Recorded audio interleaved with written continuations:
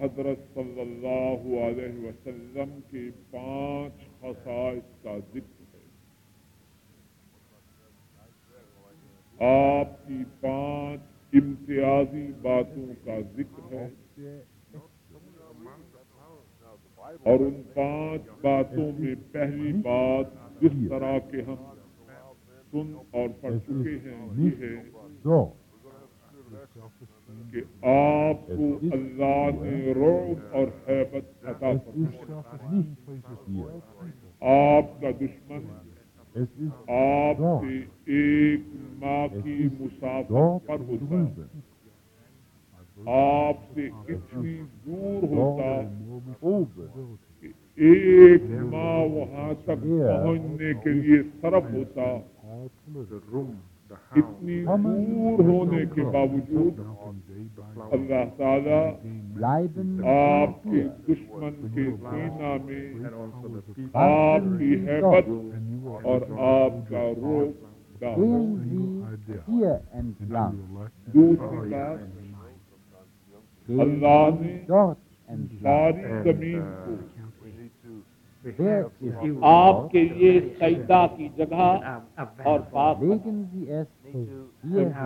تیسری بات، جہاد میں جو مال غنیمت مسلمانوں کے ہاتھ لگ جائے، اللہ نے اس مال غنیمت کا استعمال حضرت صلی اللہ علیہ وسلم کے لیے اور آپ کی امت کے لیے حلال اور جائز قرار دیا۔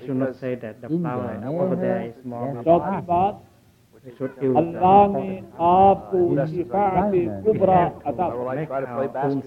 قیامت کے دن سب سے پہلے اللہ کے دربار میں شفاعت کرنے کی اجازت رسول اللہ صلی اللہ علیہ وسلم کو اور 5 امتیاز بات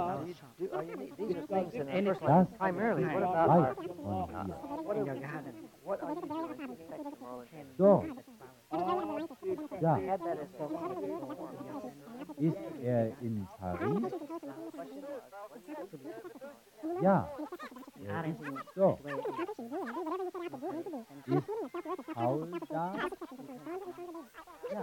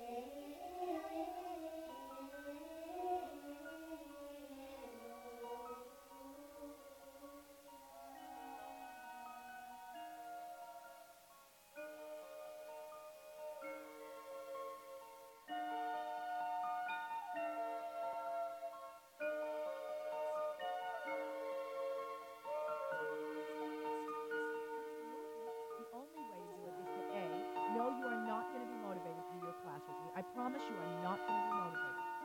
B, no matter how you feel, get up and start moving within your fitness level in oxygen with me. And C, you're going to feel great after we finish. You will have burned some fat, increased some strength, increased your cardio endurance. Yeah. And then tomorrow, don't expect to wake up and want to exercise. Because you won't. You have to build that habit. Building the habit of including movement in your life, just like you've built the habit of sitting instead of moving. Just like you've built the habit of allowing excuses and reasons why you can't to become normal. Sometimes we parent and recreate around the system that we recreate the same level of pathology we brought with us. So no one in the family can get any weller than the level of the parents, at an early age at least. Or the second thing that we do is, because we have come from painful families ourselves, we are often very tempted to want it to be better for our own children. And so we give away what we have not yet gotten for ourselves, which oftentimes makes parenting very tiresome. Also makes parenting sometimes not work out the way we'd like it to work out. Because you see, it's an impossibility to give what we have not gotten for ourselves.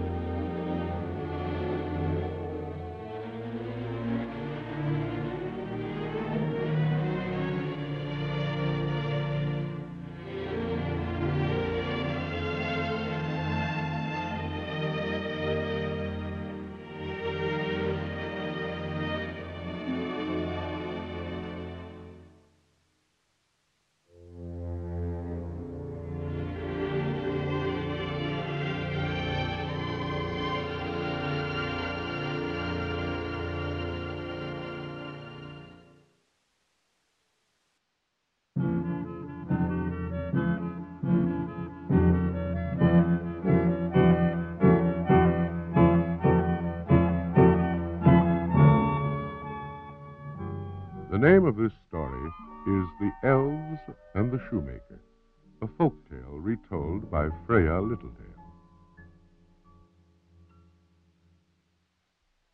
There was once a good shoemaker who became very poor.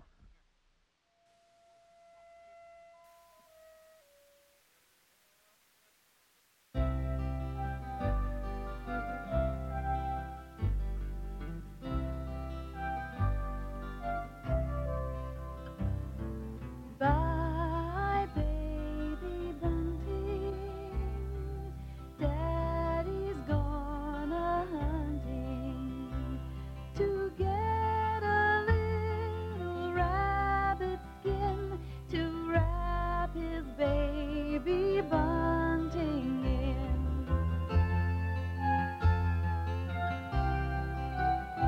I'm hungry, ma'am, he said at last. I've been hungry for days. I've been stealing scraps of food, but that didn't fill the empty hole here in my stomach. So I needed money, for real food. I was looking for a heavy coat, too.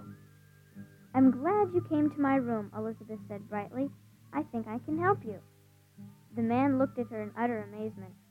He had never been treated so kindly before, not even that time he was working as a footman on the stagecoach.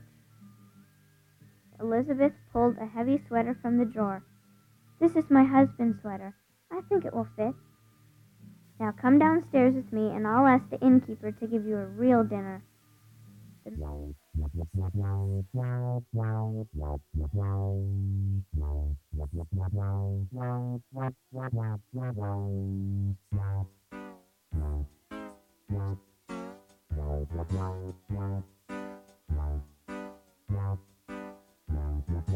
Wee Willie Winky runs through the town, upstairs and downstairs in his nightgown, rapping at the window, crying through the lock.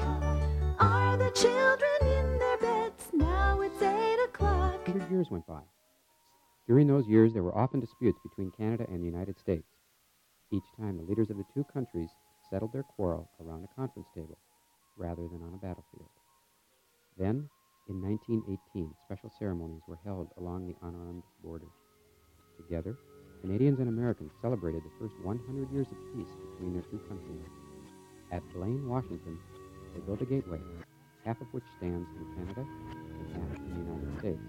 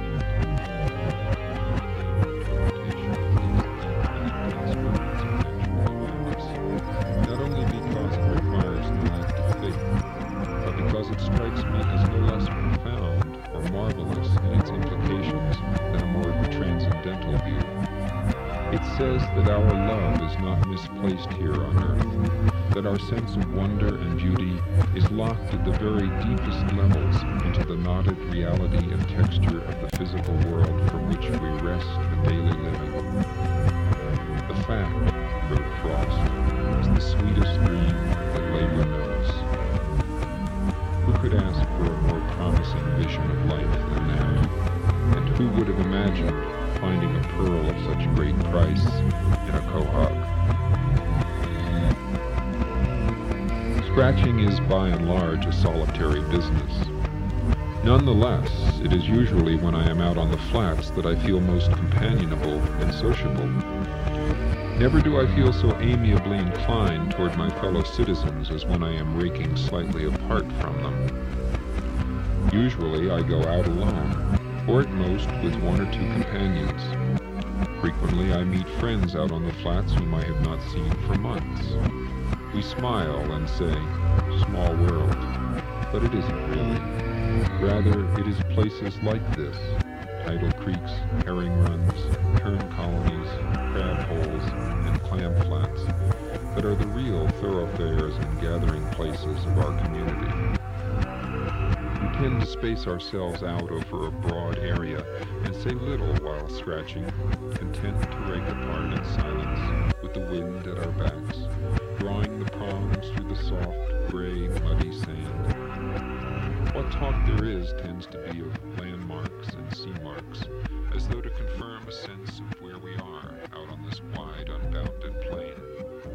One of us points to a far, dark bar of land to the west, floating like a dead whale on the horizon. Is that Sandwich? He shouts. No, Plymouth, comes the reply. But generally little is said. Wind, light, and space discourage petty conversation,